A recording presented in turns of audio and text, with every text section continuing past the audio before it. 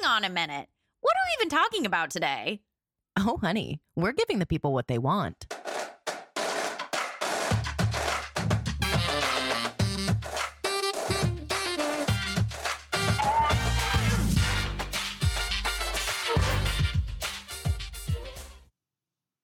Lauren? Yeah, Camille? Would you like to tell a story of what happened? Yes. You basically are just a little weak Magoo sassafras. I don't even know what to call you. Okay. I'm a person. I'm a person. I'm a person? Okay, you're a person with a lot of needs these days. Yeah.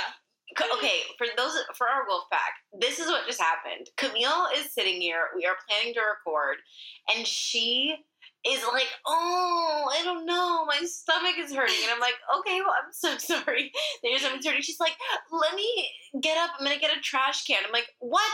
A trash can for what?" It's so that in case she projectile vomits and has no control over her body, that she'll have a little a little lined plastic baggy trash can. Okay, I think you missed the biggest part of the story, which is you fed me breakfast this morning and you poisoned me. The breakfast is delicious. This was specifically to tear me down. You saw what I did. You saw. Okay. You watched every step. So obviously, everyone, we are together today. Oh my God. And it is episode 10. It's episode 10. We are on number 10. No. We are in episode 10. And episode 10. I'm really excited for this episode. Are you, Camille? Yeah, I am. Okay. Today. Everyone, today's a great day to grab a coffee, a matcha, perhaps a glass of wine if you're up for the challenge. Yeah. Wow. Yeah. A glass of wine. And we are going to talk about raising your vibration today and the most vulnerable subject of them all, which is initiating sex. Yep. We're going to be talking about our stories, most horrific stories on initiating sex. We're going to tell people how and why initiating sex is important. Yes. And just get to the nitty-gritty McNasty. So Stick around. Welcome back. Man, welcome back. Ow, ow, ow! Yeehaw, Welcome baby. to the sex den. Welcome to the stoked. sex den. How has your week been, Lauren? Let's just say that right away. Can I tell something so fun right away? Yeah. Well, I would like to just say that I feel back in my body. Oh, Didn't that sound like you? It did. Because Yeah. I've been talking about being back in my body Back a in lot your body. lately. Yeah. No, I'm just feeling this, well, I guess what I could say is last week I was in this place where I literally didn't know if I would ever be able to respond to a text message again. Like, I go through these phases where I don't give a shit who's messaging me. Yeah. I don't care how important you are to me or, like, what is happening in my life. If it isn't you or Shane or Michael, basically, I'm not responding. So I have, like, you said yesterday, I have 269 text messages. Oh, I wanted to throw up when I saw Lauren's phone. I'm a person who gets rid of my notifications immediately, if not sooner. No. Lauren's phone had 200 plus messages from people we actually like. I looked through to see who's she denying, and it was people we like. No, it's people we love. It's people we love, and you just haven't had capacity. I just have been, and maybe I should send a little message that's just like, hey, not right now, can't make it, but instead I just ignore until I die. So I need to get better at that. But I'm feeling ready to just be alive today. I feel so good. We went rollerblading today, but I have a very exciting announcement that I'm going to hold until later in this episode because one of our listener questions this week is going to be, what is the wildest place we've had sex? And y'all have to hear my sex story. Y'all have to hear it. I'm going to literally write a blog about it too, but our wolf pack on our podcast will be the number one. Oh, I can't wait. Yeah. So let's see. My weekly update has been, the typical for me in my journey. A lot of art. Oh my God. A lot of just diving into what I want to do and offer to the world. It's so difficult to break the mold of not making a lot of dollars. I know. And our Wolfpack needs to hear this too. I don't feel like that feeling ever goes away until you start making money in something you're passionate about, because you realize that you can eventually turn a passion into a business. It's just you have to give it time to flourish. And I think for some people it's more urgent.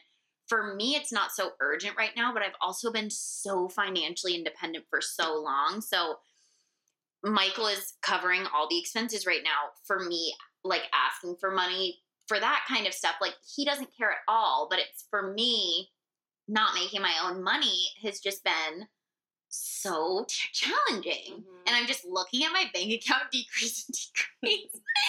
And I'm just like, no, you're still not going to do anything. Like, you're just going to trust the timing and trust that you're making the right decisions to excel in the future. Right. And so that's been really difficult. Also, my mom had a best friend and spirit guide who was 20 years older than her. She passed away, I think like 6 or 7.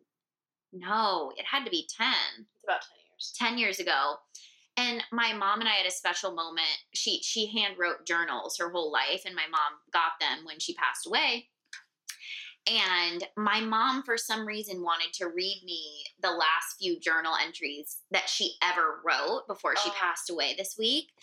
And I was sobbing because basically my mom's best friend her whole life was this really busy businesswoman, creating businesses, selling them, like just trying to make money for herself, when she had this really spiritual, creative being inside of her. And the whole moral of her last couple months of her living and like knowing she was going to die from lung cancer was her just saying, basically, she never followed what she wanted to do. And that's why she never was as fulfilled as she could have been. And it was like she felt that her fighting to make businesses and make money was also why she got cancer. Like, it's just a lot of different things that I feel like I needed to hear. Yeah. Because it's like kind of validated that I'm doing the right thing. Even though I'm not making money, I'm following this spiritual path, which she felt like she missed out on. So it was just, it's been a deep week, and also just really good. Like, me just doing a lot of what I like. Yeah. I love it. And you and I have gotten to hang out a lot too. Yeah. Which has been fun. I actually asked our mom if we could share one of her entries. So in one of the upcoming episodes, she had read me this one day in her journal, and I want to read it to Lauren so we can, because I know we're going to cry about it first, but I would really love to share it with the Wolfpack, because Donna was such a spiritual being, and to share those moments of people and just letting people know to dive into your dreams because you only live once. Like, it's really powerful. You really, and number one, I can't wait to hear that just between us, and then also for our Wolfpack. But it's so important to remember that we literally only live once in this body. Like, our spirit may go on, our spirits have been here before, our souls have been here before probably. Yeah. But in this body, in this life, and I mean, we talk about this all the time. Yeah. You and I talk about this, and we've even talked about it on the podcast, but it's like, hello, wake up. Like, literally one life. What if you sell all your shit and you go travel for a year? What if you quit your job and you tell your boss to fuck off and you just go and start your business? Like, what if you tell your asshole boyfriend to go fuck himself because you're not having sex with him anymore because he's not treating you right, and you go and you like masturbate for a year and I don't know, like, go do your shit. You know what I mean? I'm passionate about it, and so are the birds. I'm so passionate about it. The crows in right outside of our patio are going nuts. They're going ape shit. They're going ape shit. I'm gonna close our door, but I love talking about this, and oh my god, I feel like it's something special. I do too. I want it in here. I've never seen that many crows go crazy like that. We usually have the seagulls, but never the crows. So anyway, I think that's important, and keep your mind open to these kind of ideas. I know a lot of our podcasts cover this, but today, like with raising your vibration, initiating sex, it's all kind of these things. It's like, enjoy your fucking life and be vulnerable and just go for it. Like, do things that are going to bring you spiritually higher and connect you with what you want to do and following your dreams. So thank you to Donna, RIP, but such a beautiful reminder this week. Can't wait to share it with Wolfpack. And I wanted to say one more thing. Yes, Lauren? I know that we weren't supposed to be ranting, but I love to rant about this. I want to just talk about how it isn't just that, like, guilty feeling when you're not making money. It's also a guilty feeling when you feel like you're not doing enough. Like, I've been having this not doing enough feeling because I've been in a love spiral with Shane. And so all I want to do right now is, like, be held by him and, like, do this healing work that I'm doing and just kind of, like, be in his arms and have sex all day. That's all I want to do. And I'm literally just allowing myself to do that. And that is so hard. There's, like, a hardness about that. And there's also the fact that, like, it's the most beautiful feeling in the world. Love. Yeah. It's so beautiful. So, like, I have been having guilt come up about, like, not posting enough, not being, forward facing enough, not doing enough output. And damn, I reject that. I want to reject that. It. Yeah. I know. I feel like you kind of felt the same way last week. And it's like, at a certain point, yes, you do have. Come back. Yeah. Yeah. I mean, you do come back. And also, you have a responsibility to your followers, but you also have a responsibility to enjoy your life. Like, that's also what's really hard in this day and age is most people run their businesses online. Yeah. So it's like people are always online. You're always having to share, always doing this. And it's like, then you have a guilt when you don't share certain things, but just forget it. It's kind of the same thing. I mean, I have the overwhelming feeling, and it's just something that's always been very natural for me. I'm not a workaholic. Like, I'm really not a workaholic, and it's something that I was shamed for so long. And I felt ashamed of that, and then people also shamed me for it. Like, oh my God, Lauren, your whole entire life can't be rainbows and, butterflies. And I'm like, why? Why not? It sounds like so much fun. I don't understand. Yeah. It actually can be. And so I'm building a life where it is that because I love fun and I love joy and I love to be abundant, of course, and to provide value and stuff like that. But no, your life actually can be butterflies. Just be happy most of the time. I know. Oh my gosh. I'm going to rant too. And just, this is definitely related. I reject so hard working and then retirement. Like, working towards retirement is a fucking bullshit capitalistic view of, no, it really is. And I say this from experience because I worked in a job where people worked for a pension. They worked 30 years in the company. Everyone stayed because the benefits were really great. And this is really morbid, but I'm going to say this to the listeners in our Wolfpack because they deserve to hear it. After retirement isn't guaranteed.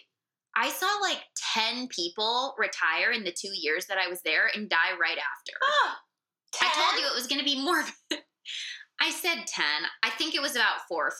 That's a lot. I was there for 18 months. Oh my gosh. I'm not kidding you. People would retire and then all of a sudden we'd get this mass email months later that people had died. And I was just like, it honestly changed my whole perspective of life because I had the idea of like, you work toward retirement, like all of this stuff, but nothing is guaranteed. It's not. If you're doing what you love, you won't care if you're working. Yeah. So follow your dreams early and build something that you love so that you can continue to do that and offer things to people in your life that you won't be just working towards retirement. Like, have work be part of the life that you love. Instead of working a job you dislike to retire when you're 60, like, I'm just really rejecting that idea a lot lately because I'm just so sick of it. I mean, I'm sick of it too, and I think that a lot of people in our age group are sick of it as well. Yes. But there's like this feeling of loyalty or this feeling of like it's dysphoria, pride. Also confusion because when you go to school and now we're in so much debt, like our generation has so much debt. So you feel this enormous, like you do feel indebted to if your parents paid for your school, if you worked your ass off through school, like whatever the situation is. I mean, that was like one of the first things that came up for me when I started doing my own path was like, oh my gosh, Lauren, we paid for your school. Like, I'm so disappointed. You know, we spent so much money. And I did feel super guilty, but it didn't stop me, Yeah. you know? Yeah. So, but that idea is,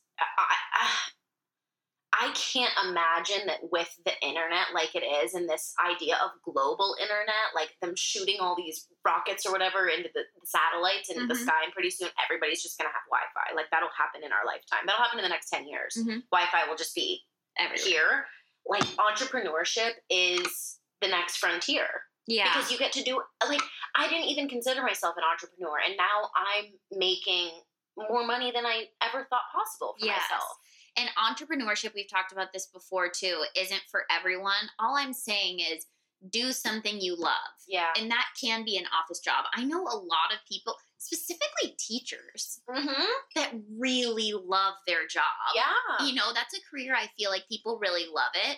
All I'm saying is just make sure you're doing something you enjoy, no matter what it is. Make sure you're not just doing a job looking forward to retirement. You're like in a job that you love and you feel like you can put passion into it, because that's what's important. That's what's important for happiness, important for family and friends to see. So that's that on that. What happened? No, We this is love what we doing do this. every single time. Yeah. But you know what? This is just a part of exactly what we do. We don't apologize for stuff like this because Lauren and I, this is exactly what we do as sisters. We'll just talk about a subject and then we'll go on a rollerblading excursion wanting to talk about what we're going to record for the day. Right. And we talk about it for like maybe 3 minutes at the very end and we forget we had to do that. Yeah. But our real raw sisterhood is us just talking and ranting about subjects and going in circles. So, well, and it's what has brought us to this point. Like, of course, these conversations, it might be sort of just like, whoops, squirrel, where are we? This is so crazy. And then you end up talking about something or sparking something in the other person where it's like, holy shit, I never even thought about retirement in that way. Or all of a sudden now I am panicking about my retirement. Like, am I going to be working forever? Yeah, am I going to be retired? Yeah, now I need to get definitely some sort of a 401k style. And also, I do think we're talking today about raising your vibration, initiating sex, but who knows? Like, someone could be listening to this and this is exactly what they needed to hear today. Exactly. And this is their final push on our Follower Dreams episode, which is quit your fucking job. We're so sick of your job. We're really sick of your Brittany, job. get off that airline. Yeah. Quit your stop goddamn job. Quit your job. Okay, so we got a question on Den Mothers, and it was this person, they were talking about how exactly we raise our vibration. And she was listening to the episode and heard that Lauren did a ceremony on me in Tulum when I was having trouble coming down from Bufo. So I want to end with that story about what you did for me in that scenario. Sure. But in terms of raising your vibration, Lauren. Yes. How do you feel about raising a vibration? How do you do it? What do you recommend to people? How can they do it? Yeah. That's a really good question. I haven't really thought much at length about specifically that term until today. Me too. Like, raising my vibration, what does that mean? Yeah. And honestly, what it means is, how can I find presence and find gratitude in each moment? That's how you raise your vibration. Is it doesn't have to be necessarily a specific, it doesn't have to be any specific kind of ritual. I think that when people are thinking about self-work or self-healing or, you know, raising your vibration, it's like, okay, what exactly do I need to do? Do I have to wake up every day at 5:30 and meditate and do all these specific practices? And the answer is no. What you need to do is find presence in the things that you're already doing. So, like, you are probably already doing things like, for example, walking your dog, going to the beach, lighting incense, lighting sage, having crystals around you, going into nature and going on hikes, but you might just be doing that. And my question to you, like my friend Julian asked you, Cami, is like, are you actually there? Yeah. Or are you just doing the things? Yeah. So raising your vibration is a constant practice of actually being there. Yeah. I think that, yes, I love exactly what you're saying. And I was going to bring up that exact moment too, because I hadn't thought about this raising your vibration until I'm realizing I have a lot of practices in my life that I was doing that actually could have been raising my vibration, but I was just I was going through the motions instead of actually feeling the moment. So after I had done my ceremony in Tulum, we were with Lauren's really spiritual friend who is just an incredible person. Yeah, I mean, go follow him. Yeah. He actually also built my whole website for me in like 3 days. Yeah. Unbelievable.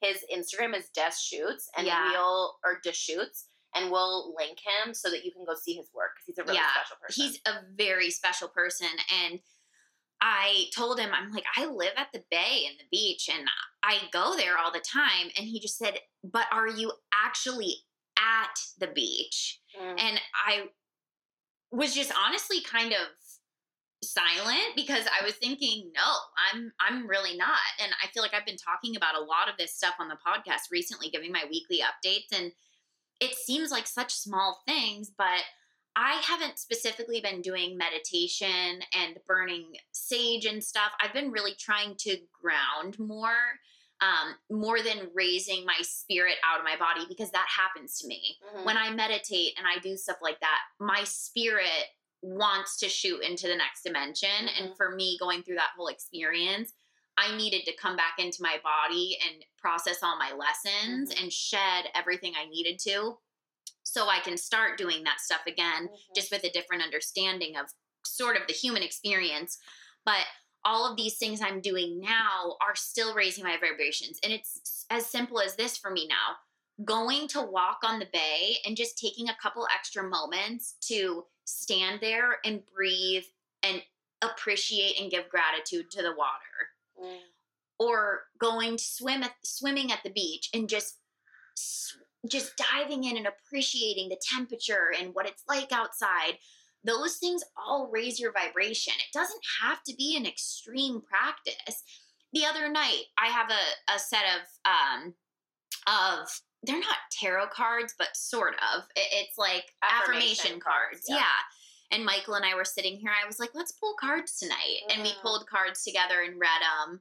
And that was something, they actually both really related to what we were going through in life, of course, because they always do. So doing something like that, just breathing. You can even raise your vibration in eating. Being present when you're eating, giving gratitude, all of these things to me I've turned into moments that can raise vibration. Right. Yeah. And so we wanted to talk about also, we do, along with just the regular moments, we do more witchy things as well. Oh, I'm so freaking witchy. Yeah. I mean, we definitely do witchy moments as well. So I'll kind of let Lauren explain the grounding ceremony that she did to me in Tulum, and then I'll talk about a ceremony I did one time in the house. Yeah, I mean, I've identified as a witch since my freshman year in college, so it's been 10 years for me. And before that I was, and I just didn't even know it. But what that means to me is it's just the practice of honoring Mother Earth and all that is, and also recognizing the magic that is our life. We are constantly living in magic. We are constantly surrounded by little like exciting things that happen to us, or when you're in like a beautiful state of mind, like feeling very positive, and then more positive things keep happening to you. Like you can call it the law of attraction. I call it magic. Like it really feels like gifts to me. And so I love to explore that with candles and sage and crystals and shamanic instruments and different types of music and cards, and that stuff just calls to me because I know that as a woman, we are the earth. We are life givers. We are birthers. Whether you have children or not, your body is like designed to be connected with all that is, like to be tethered to all that is. So it hasn't been until recently that my gifts have been really presenting themselves as I kind of shed my ego. It's been really obvious to me that part of my work is actually stepping into like more of a shamana, witchy, earth goddessy role. Yeah. And so right when Camille came to Tulum and did Bufo, I was feeling very aligned with energy work and with the ability to like use my hands and use instruments to help you. Mm-hmm. So she, on her very last night, was feeling really really out of her body and didn't have like. I couldn't sleep. I couldn't eat. You It was couldn't so many sleep. things. You couldn't eat. You were completely just disoriented. I was not on Earth. You were not on Earth. You No. were blasted out into the ether. My energy was in space, and it couldn't figure out how to get back into my body. Right. And so we identified that her portal, like her energetic portal, just hadn't been closed from the ceremony. And so we both showered, cleansed the space. This is actually something that I'm writing an ebook on, so I'll let everybody know. But we cleansed the space, showered, opened all the windows, got the stale energy that was in the space out of there. And then I laid down a blanket on the ground and had Cami lay face down. And with different shamanic instruments that I had gathered in Tulum, with copal incense, and with my hands, I just began doing energy healing on you and work to ground you, like really pushing into her hips, pulling on her hips, pushing down into your glutes, and like having you put your third eye directly on the ground and like shaking your head back and forth, really grounding you. And like calling into the universe and I was literally doing a spell, basically. Like, it was calling a spell to get the energy back in my body. And the craziest thing was, after that night, I had a recurring nightmare that I had since before I can even remember. Yeah. My earliest one of those that's been the same dream my whole life was when I was like 6 years old. I hadn't had that dream in like 6 years. I had that crazy dream. I was like tossing and turning. It felt like I was a kid. Yeah. And then every night since then, I've slept harder than I've ever slept. Oh my gosh. Yeah. See, it's magic. It feels fantastic. And when I say magic, for our wolf pack that doesn't understand what that is, I'm talking about magic that's spelled Magick, because when you think of like bippity boppity boop kind of magic, that's not what I'm talking about. I'm not just like be able to levitate and do things like that. I'm talking about energy and healing and witchy magic, and it's never black magic. That's something that I want to say too. If you're interested in this kind of a thing and you're like, ooh yeah, I want to do that so that I can get a job or I can do whatever, you never want to alter somebody else's life path. So for example, if you're pulling energy, you never, let's say you're going to get a job, right? You never want to say, I hope that person doesn't get the job. It's never in the negative. It's just, I hope, or like, I call in that I do get the job. Yeah. Right? So of course the other side of that is that they won't, but you never want to be doing magic against other people. It's you always protecting yourself, protecting your energy, calling in things that serve you and letting go of things that no longer serve you. Yeah, exactly. So yeah, I have recently stepped into this witchiness, and apparently Lauren and my stepmom have always seen that I've had it. It's just that the vulnerability aspect of thinking like I was pulling spells or like doing that kind of work just made me so nervous, even if it was by myself. But recently my stepmom gave me my first spell book, which she said I was finally ready for it. And I have done a couple. I've written 2 spells in there now where I open the book, I clean my whole house, I write out the spell, open windows, sage everything. And then I have a crystal for healing book that I think Lauren gave me, and a bunch of crystals, and like look through the book, finding crystals that call what I want to be calling. And whether that's like, one time it was just something with communication with Michael. And then the next time was grounding for me. And I just choose crystals and put them around the house and sage and say spells and meditate in it. And it both times for me has worked. I mean, I'm becoming more and more a believer in it because it feels like now I've been in touch with that spiritual realm, so I can no longer deny it. Well, and like this is a huge part of, especially as a woman, and man too, of course, men have intuition, but being in your power, like I I say personal power coach because your power is like a magic power. Mhm. When you realize what your power is and how powerful you are, and that when you really want something, like from your freaking root chakra Yeah. all the way up through your head, when you really want it, girl, you're gonna get it. Like you can do it. There's something very special about being a woman. Uh-huh. And so, I mean, when I'm coaching, people have no idea that I'm about to like teach them how to do magic, but it is part of my coaching. Like Yeah. I literally teach my clients how to call in what they want in their lives, and we can call it manifestation, we can call it things that are less woo-woo, but I Like love being Praying. woo-woo. Yeah. Like I love this stuff. Mhm. Like it's a huge part of what I believe in and the reason that we are who we are. Oh, yeah. I love it. So thank you so much for whoever wrote into that question. Yeah. I love that question. Yeah, me too. And I didn't even realize how many vibrations I've been raising lately. I know. And Camille. And also be on the lookout for that ebook. It's already being written right now. She's writing a magic ebook, everyone. I am. Okay, great. So this next section, let's talk about sex, baby. Let's talk about you and me. So Lauren was Leave excited about this subject because Yes. this came up in a coaching session. Yeah, this came up in a coaching session, and this comes up all the time. It's one of the main reasons that people reach out to me and apply for coaching in the first place.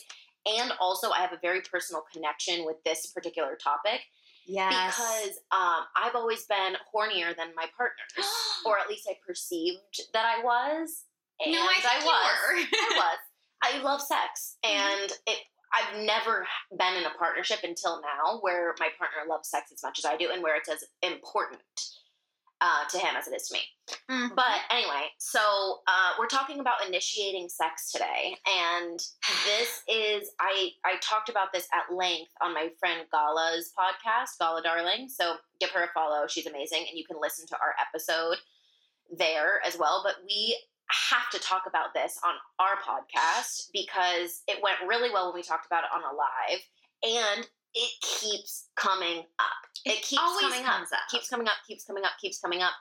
In one of my favorite TED Talks ever by Brene Brown Boom. about vulnerability. We've linked this in one of our recent episodes as well. Yeah, we linked it in a recent episode, but Brene talks about she talks about vulnerability at length, and she put out a Twitter, like a tweet about what makes you feel vulnerable, and overwhelmingly what makes people super vulnerable is initiating sex with your partner, because it is a vulnerable Dude, thing. it makes my heart sink to my butt thinking about it. Really.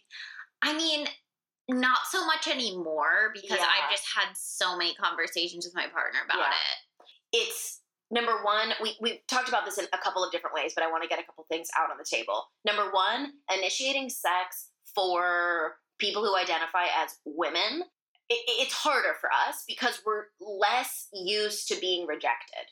So Yes. rejection isn't something that's so part of our script. Like when you are a guy and you're out there and you're dating and you're doing your thing, rejection is kind of part of the game. Like you're not going to get with every woman that you try for, and that's just understood. Like it's just bro code. Like you just expect to get rejected. For us, we're not in pursuit as often. We're not like that's so true. you know what I mean? Yeah. So we're less used to being rejected, and rejection feels more ominous. Like it feels not ominous. What's the word? Like all encompassing. When you get rejected, it's like all of you is being rejected. Yes. Do you know what I'm saying? Trust me, I do. Yeah, it's so tough. So, yeah, in a coaching call, this came up, and it just reminded me of how being rejected just sucks camel dick. It's the worst. Being rejected sucks camel dick. And another thing is, Sucks camel dick. I'm sorry. I love that term. wait, what is it? Sucks camel dick on planet. This is from Step Brothers, I think. Sucks camel dick from planet. I don't think it's. Oh no, it is Planet Camel Dick. Okay, No. I'm lost. I don't know. Anyway, it sucks camel dick. But keep going, Lauren. Sorry, I didn't mean to stray us. So before we tell our stories of rejection or like of being rejected when we initiated sex, I do just want to make this disclaimer, and that is we have to remember the people that we are initiating sex to are human, and they are not going to have always the same exact sex drive as us. So for you to expect that every single time you initiate sex, your partner is going to want to fuck on the spot, that is a very selfish. Yeah. It's a very selfish point of view. It's just not fair. It's just not fair. And so if you think, oh no, I initiated sex one time, they said no, or even 5 times and they said no, and that's really reducing your self-esteem, then check yourself, because sometimes it can be an actual issue, and sometimes you're just expecting your partner to be perfect. Yep. And to want you exactly when you want them. And a lot of times what happens too is that when we initiate sex, we go into it with a story of how it's going to go, right? Like, okay, I know exactly what's going to happen. I am going to come out of the shower and I'm feeling horny at this random time on a Sunday morning. And I'm going to go out there and I'm going to tell him that I want to have sex. And we're going to jump on each other. Yes. It's the expectation thing. It's the expectation. He's going to love it. He's going to be so turned on. And then little do you know, he already has his friends over because they're going to be watching football. And then you come out naked, all oiled up. Pussy's a Paulson. So your expectations are your worst enemy. Yeah, they are. They always will do you wrong. I've had so many experiences like that. Me okay, too. I'm going to start with my experience. Please, because I love it Okay. so much. Okay, this has been said on Alive, which I don't know if it was one of the ones that was kept. So Michael came home. I came home from work before Michael. Wait, so this is an initiation fail. This is an initiation fail. Okay, can't wait. Turned into a success. Okay. But it was sort of a fail. Okay. So I basically got home from work earlier than him, which is rare. He came home. We were making out. And I'm like, okay, this is perfect. We're both horny. Yeah. Once again, in my head, thinking all these things. We couldn't be hornier. Couldn't be horny. So he goes to take a shower. I had put a sexy outfit in the bathroom. Okay. Because I wanted to also wash up a little bit, but then I wanted to sort of go in the bathroom, change, come out and present myself. So he went to take a shower, and I'm kind of waiting out there, cleaning up, whatever. He gets done and comes out, we're kissing. Okay. And I'm like, I am going to go to the bathroom because I was going to put on my sexy outfit. So I put on my sexy outfit and I came out and I'm like, hello, Michael. And it's just silent. And I'm like, oh, shit. I'm like, he left and went to the store because he's always going to the store. I'm like, oh, no. Now I have to wait till he gets back. It's not as sexy, So I'm looking around. His car is still here. And I'm like, we live in a 1-bedroom apartment. There are not many places to be. And I realized that my husband was not in the mood for sex. He was in the mood to scare me. He was in the mood to play. He was in the mood to play. Real play. So I'm realizing he is somewhere hiding. So I'm looking in every crevasse and I'm like, I go, Michael, and I look under the bed and he has weaseled his way under the bed. Weaseled his way under the bed. And I'm like, trust me, you're going to want to come out. And he looks out under the bed and he's like, oh my God. And I'm like, all right, shit, what are we going to do? So he's trying to get out from under the bed. And he's like, I think I'm going to have to come out the way I went in. And with his hand, he makes a sort of worm motion. Like he needs to squirm out from the back of the bed, feet first. And I'm like, so I'm like, all right. night. I'm like, dude, I can't watch you do this and then want to have sex. So he basically, I decided I was going to go back in the bathroom. He was going to come out and sit on the bed, and I would then present myself again. And we did end up having really good sex after, but it was so mortifying. Maybe I couldn't tell for him or me. It's like we were just on totally different pages. It was so vulnerable. I had to watch him try to get out from under the bed. It wasn't good. So funny. And at the end, I'm like, I'm sorry. You know, that was so bad. And he's like, no, it was sexy. It was sexy. But we both knew it was a miss. Oh my God. A miss. We knew it was a miss. Oh my God, it's so funny. Uh-huh. The part where he has to squirm out Oh, that that's word. the worst part. And just the words you use for him. He weaseled. And he had to weaseled his way squirm. in. We have a small bed. So Man. that is my initiation story. Okay. And wasn't great. Yeah. Was not great. Yeah, wasn't great. So, Lauren. Yeah, I have one that was equally terrible. As horrifying. Yeah. I mean, maybe it was worse. I don't know. Mine was, This one might have been worse because it was more effort. it was way more effort, and it was also really painful for my heart. Oh, no. Okay. Okay, so I was in a romantic partnership where I was wanting With Long John Silver. with Long John Silver, where I was wanting some extra spice. Yeah. I'm like, man, I want some extra spice. We have been making love for a while, and I'm ready to be fucked. Yeah. I'm ready to, like, you know, do some dirty shit. So, Yes. so Long John Silver goes out of town for a week. He was traveling a lot for work, or maybe, I don't remember if it was a week or a couple days, whatever. Regardless, he was coming home, and I had convinced myself that this was my time to shine in my dom phase. Like, I was ready to dominate, and I wanted to have so much fun doing this. And so I was a little bit novice, just assuming, like, that this would be great for everyone. And I went to the store. I literally bought red light bulbs, like turned our whole entire place red. I put on this dominatrix outfit, got rope and handcuffs, set out a chair in the middle of the room. Our dogs had like huge dog crates in the main room. And so I put the dog crates in the guest room so that when he came home, the dogs wouldn't be like super excited did it and all. freaking out. I did it all. I put on eyeliner, like black I eyeliner. remember you called me with the outfit. With the outfit, I was just like, man, I couldn't be any hotter right now. Like, I'm so excited for him to come home. So I had this whole expectation of what was going to happen.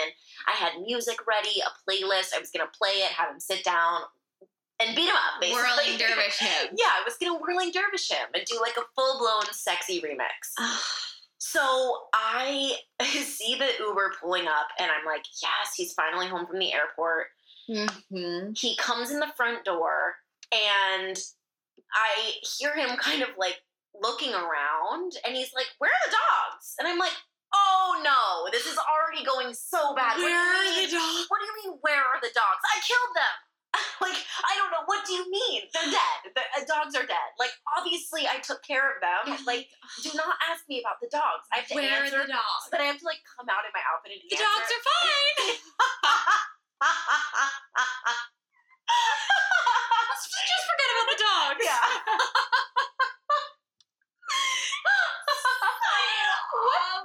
What dogs? I don't know. So Locked them up. Yeah, so the dogs are Locked up just like you're going to be. Yeah. I tied them up just like you. Trying to make it So sexy. I like come out. Now I'm like sashaying sideways, basically. It's so awkward. And yeah, he just looks at me and he's like, oh no. And I'm like, oh yes.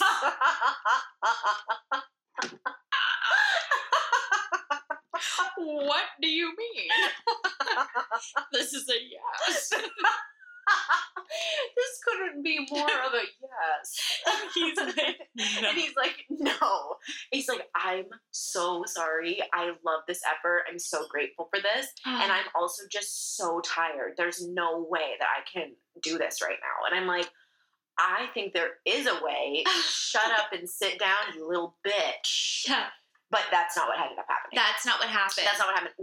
It did not happen. Then he told me that the red light bulbs reminded him of war because that's what happens at war. So it sparked his goddamn PTSD. Oh, and it was just not good. Okay. So I need to chime in here for anyone who's listening because my story is funny. mine is sad. Because mine it was very minimal effort. Honestly, if any one of your partners puts in as much effort as Lauren did and you deny them, fuck you. Yeah, fuck you. No, literally, and fuck you. Long John Silver for this because it was so sad. No, that actually is really sad. It's like for one night, you can't just like be getting over how tired you were. Like to me, it just feels like it.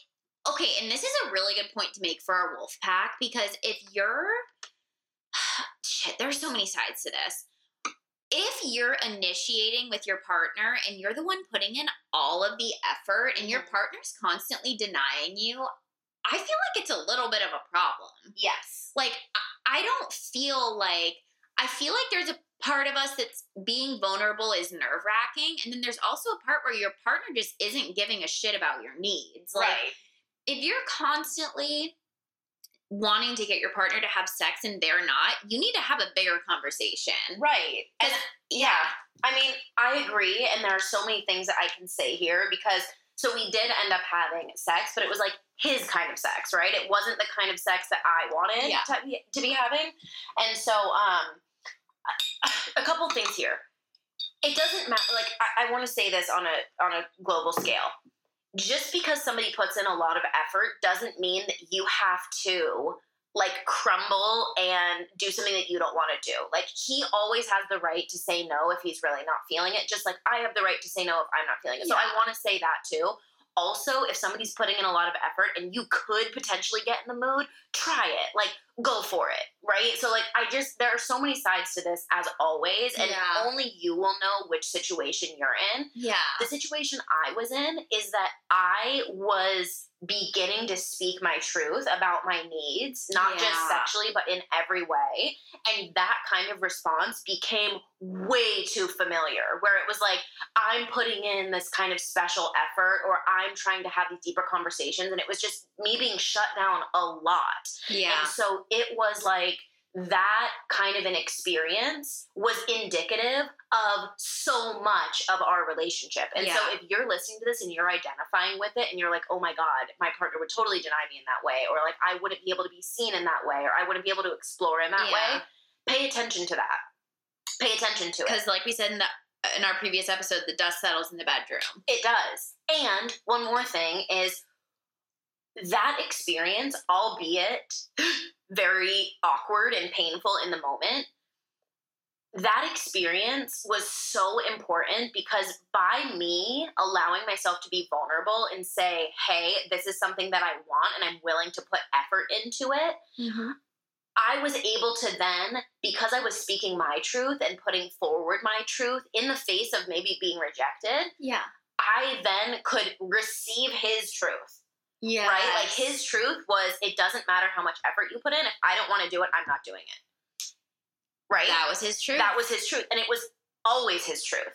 Yeah. Right? And so that for me was like, oh, damn. Okay. And so eventually that experience, not just that one thing, but an accumulation of dozens of those kinds of things over time is eventually the reason that I left. But if I hadn't have been speaking my truth and being vulnerable and putting my neck out there, I would have never known. So like the pain came with so much reward and the awkwardness came with so much reward because at least I lived in my truth. And so what I want to say to people who are nervous about initiating sex or where it makes your stomach hurt or makes you feel like weak at the knees or makes you feel whatever, it is your right and your prerogative to speak your truth and to try new things if that's something that you need. Yes. Like you asking your partner for sex and them denying it is not them denying you as a whole person. It's them either saying, hey, I'm not in the mood right now, or them saying, I'm unwilling to budge. And if that's the case, pay attention to where that's happening elsewhere. freaking yes, 100%. I actually had a problem initiating with my husband because we have a sort of dom sub role, and I always felt like it was totally a scenario I was making up in my head that I wasn't allowed to initiate. Right. And so we ended up, instead of me just trying to be vulnerable and asking more about it, I actually ended up just sitting down and having a conversation about it. Like, I journaled about it, about what was going on in my head. And then when he got back from work one day, I actually voiced my opinion. And he was just like, oh my God, that's definitely not what I want to happen. Yeah. I also want to say this, like, there are times in your life when you and your partner aren't going to be on the same page sexually. Like, I've said this before, but Michael has really bad back problems, which affect his wanting to be sexual. Like, he doesn't feel, all he can focus on is his physical pain. Yeah. So I am allowing, and we have conversations, and it's sort of just decided right now that he has more control of when we have sex. And that's okay. Yeah. Like, any type, the most important thing is just the conversation around it. Like, if you're feeling consistently denied or you can't initiate, like, I would recommend having that conversation outside of the bedroom. Yeah, for sure. I mean, it has to be done because you're either making up the scenario in your head or you and your partner just aren't on the same page, but get on the same page. I mean, and it's not, so yes, 100%. I agree. Like, this is a conversation that you need to have. You're allowed to voice to your partner that you feel really nervous to initiate sex. Yes. And you can tell them, like, I am going to start trying to initiate sex. Like, I just want you to know. You can say that kind of stuff. Like, I want to initiate sex and I'm going to try. And there's something about allowing yourself to be vulnerable, even in those conversations, that's very endearing. Because you're wearing your heart on your sleeve. You're wearing your heart on your sleeve, and it gives your partner the opportunity to empathize with you and to feel for you. And it also gives them the opportunity for, if they're like super busy at work or in physical pain, like whatever's going on with them that they're not as horny, it also gives them the opportunity to say, I'm so appreciative for your efforts, and that is so wonderful. I'm just letting you know where I'm at sexually. Yeah. Like, it just opens the conversation for communication around sex, which is just the whole point. Yeah. Like, it's the whole point of this podcast. Like, to communicate, to increase connection. Yeah. I mean, seriously, it's like, it's the whole point. Yeah. So it's always painful to initiate. For me, the scariest thing is like wearing lingerie, because it's the timing of it. It's like, everything about it is nerve wracking, but once you do it, I mean, I haven't been denied when I'm wearing lingerie, because I feel like the effort is so much. He wouldn't say no. Yeah. He wouldn't say no to that. I mean, there can also be times that, like, I can think of so many times when you could be denied wearing lingerie. Like, of course. Like, that's what what if I'm you saying. left early for work and your partner was like, damn, I'm horny, and they masturbate real quick, and then you come home early. Yes. And you're wearing lingerie, and they're like, uh-oh, like, can't get it up right now. Or, like, they have so much on their mind. Like, erections are also a thing. Like, the time of the month is also a thing. Like, if you're crampy, and, like, there's so many reasons. You might just not be in a good mental health space and might not want to have sex. Yes, like, but even so, like, putting on the lingerie and taking those steps to initiate, overall, it does make you more confident.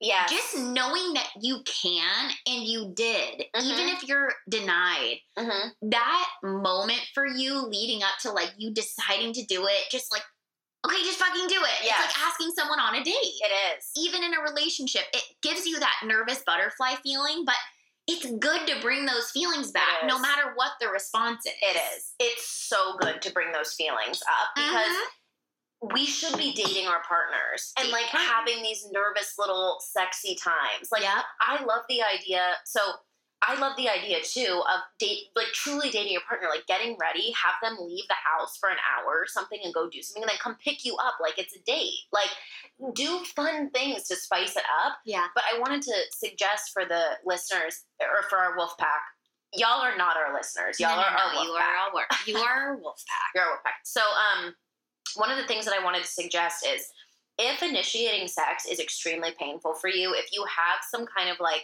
trauma around saying that you want sex or around being denied so many times by a former partner maybe or by your current partner, I really, really highly recommend putting sex on the calendar. Like literally schedule pleasure hour. I call it pleasure hour. Like it doesn't even just need to be sex. It can be cuddling naked. It can be rubbing each other's backs. It can be just like mutual masturbation. It can be doing things with each other that are intimate and create that kind of connection, because we schedule date night, we schedule play dates, we schedule all of this stuff. Yep. It's okay to schedule pleasure hour, especially when we live in these busy times. Oh, and especially if you're both working from home. Yes. Like such a great point. Sometimes if you're both working from home, especially through COVID and stuff, like if you're not actively taking time away from the house or actively taking time away from your partner, you can just get into like a sweatpants, bun, hair up, watch movies, slump. And sometimes you need to stop slumping and start humping. Yeah, you know what? Michael and I did this during quarantine once, and I actually would recommend this is to couples who just want to spice things up, which is we scheduled a 2-person party in our house. We were sick of not going to parties, so we both put on something sexy. I did my hair, I did my makeup, and I put on like a little, it is lingerie, but it's like a little romper, so it's not like full on sexy, but I put on something sexy. He put on an outfit. We cleaned our house, and then we had a 2-person party. Was it so fun? Yeah, it was so fun. Oh my God. We played games, but it was just the act of us getting ready for each other only. The effort. Yeah, and just like drinking together and whatever you like to do. Like it was just something more fun, and it was us initiating an experience together. Yeah. It was a really good time. I love that. I think that the effort is so important. And I think even just having a conversation about effort and about like what you're putting in, because I also think, sometimes it's nice to tell your partner that you'd like them to initiate more too. Yes. Like the initiation conversation, it can go both ways. It's like if you're in constant pursuit and your partner is like, oh no, I'm never initiating sex. Like there are certain ways that you can mitigate that as well.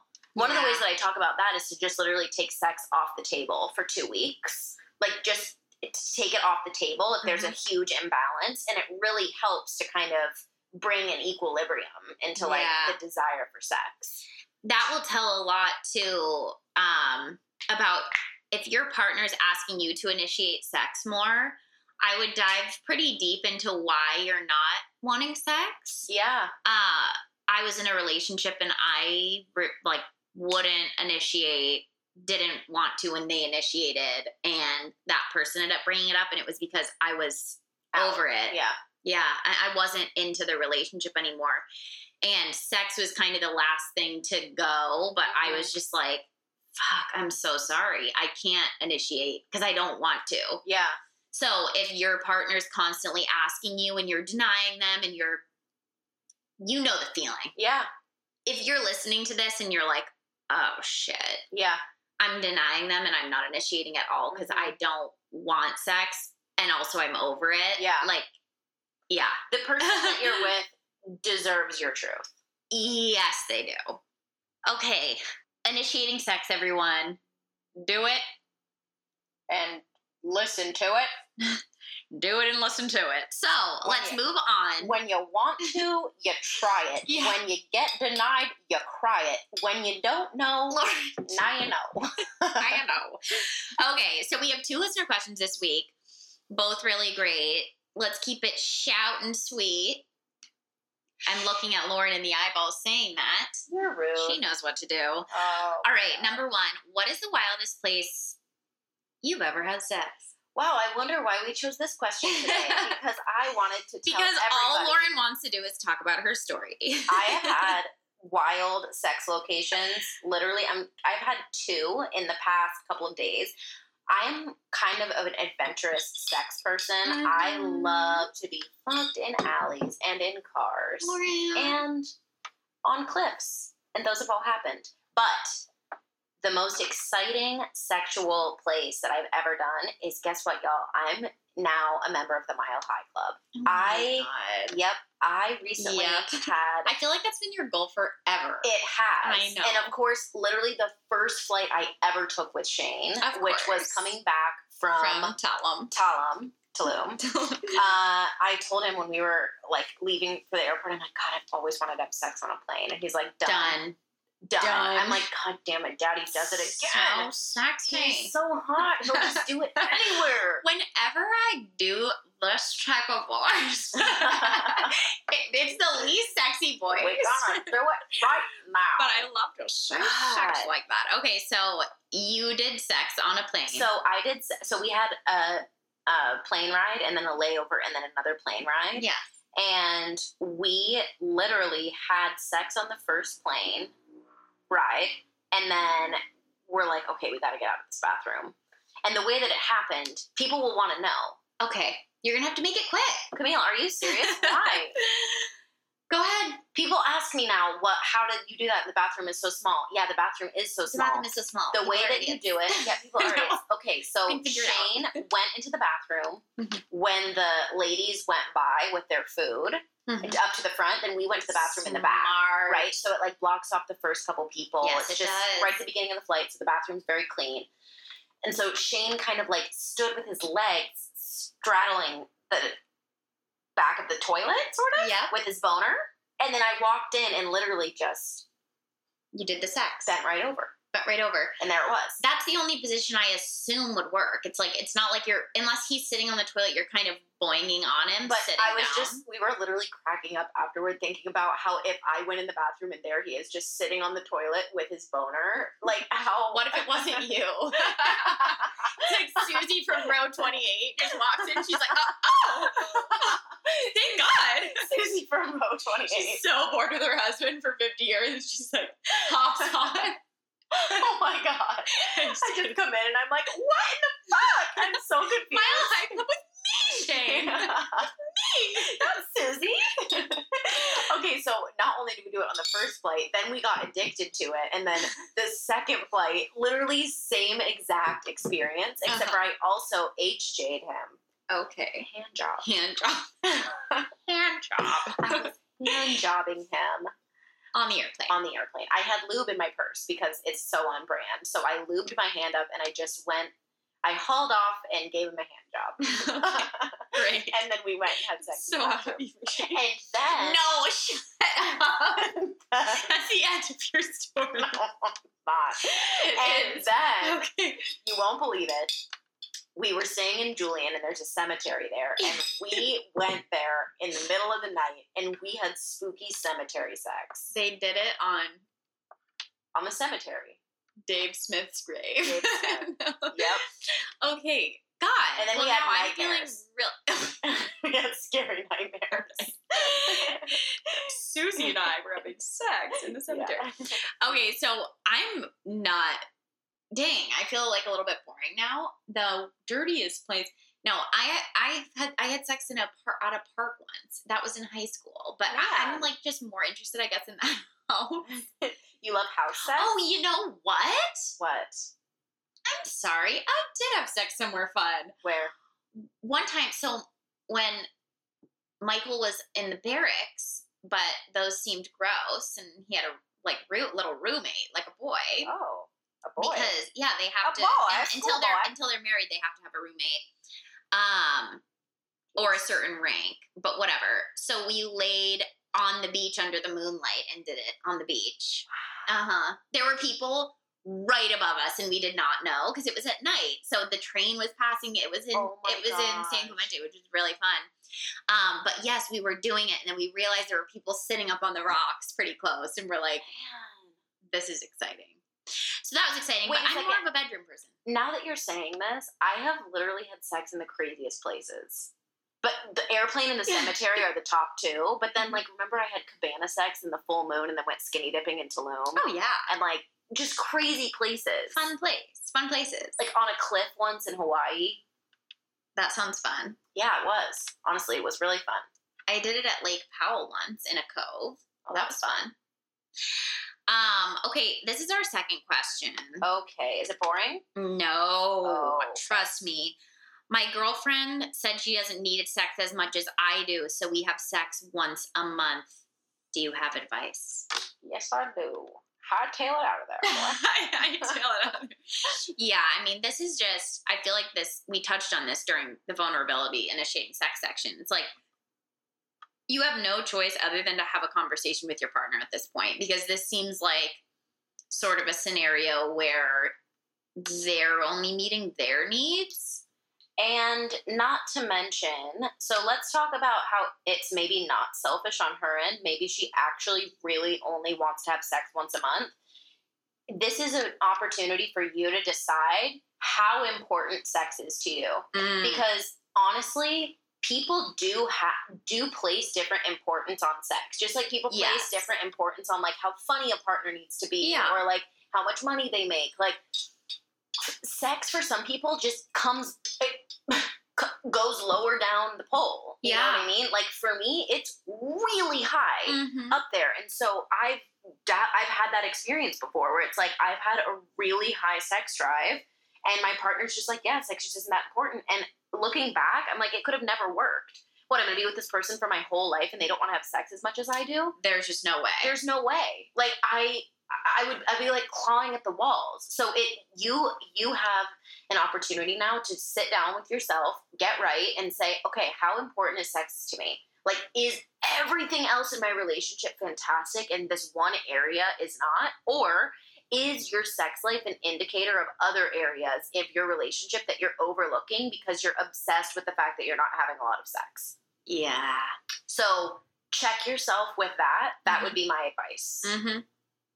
Yeah, I mean, I think that's just all that needs to be said. Okay. Fantastic. This is the close of episode 10. Oh my gosh. High five. Yep. Hey. Thank you so much, Wolfpack, for sticking along with us for 10 episodes already. This is really the highlight. This is the highlight of our weeks. And it's been so much fun being able to speak openly about everything we want and not being censored. I know. And so, speaking of censored, we do have our Instagram account at The Den Mothers. So please go ahead and follow that to see when new episodes launch. Follow our personal Instagram pages at She Wolf Lauren and at Camille Missbach to see our other endeavors. Please, I wasn't going to say that this time, but I think I'm going to say it now at the very end. Say it.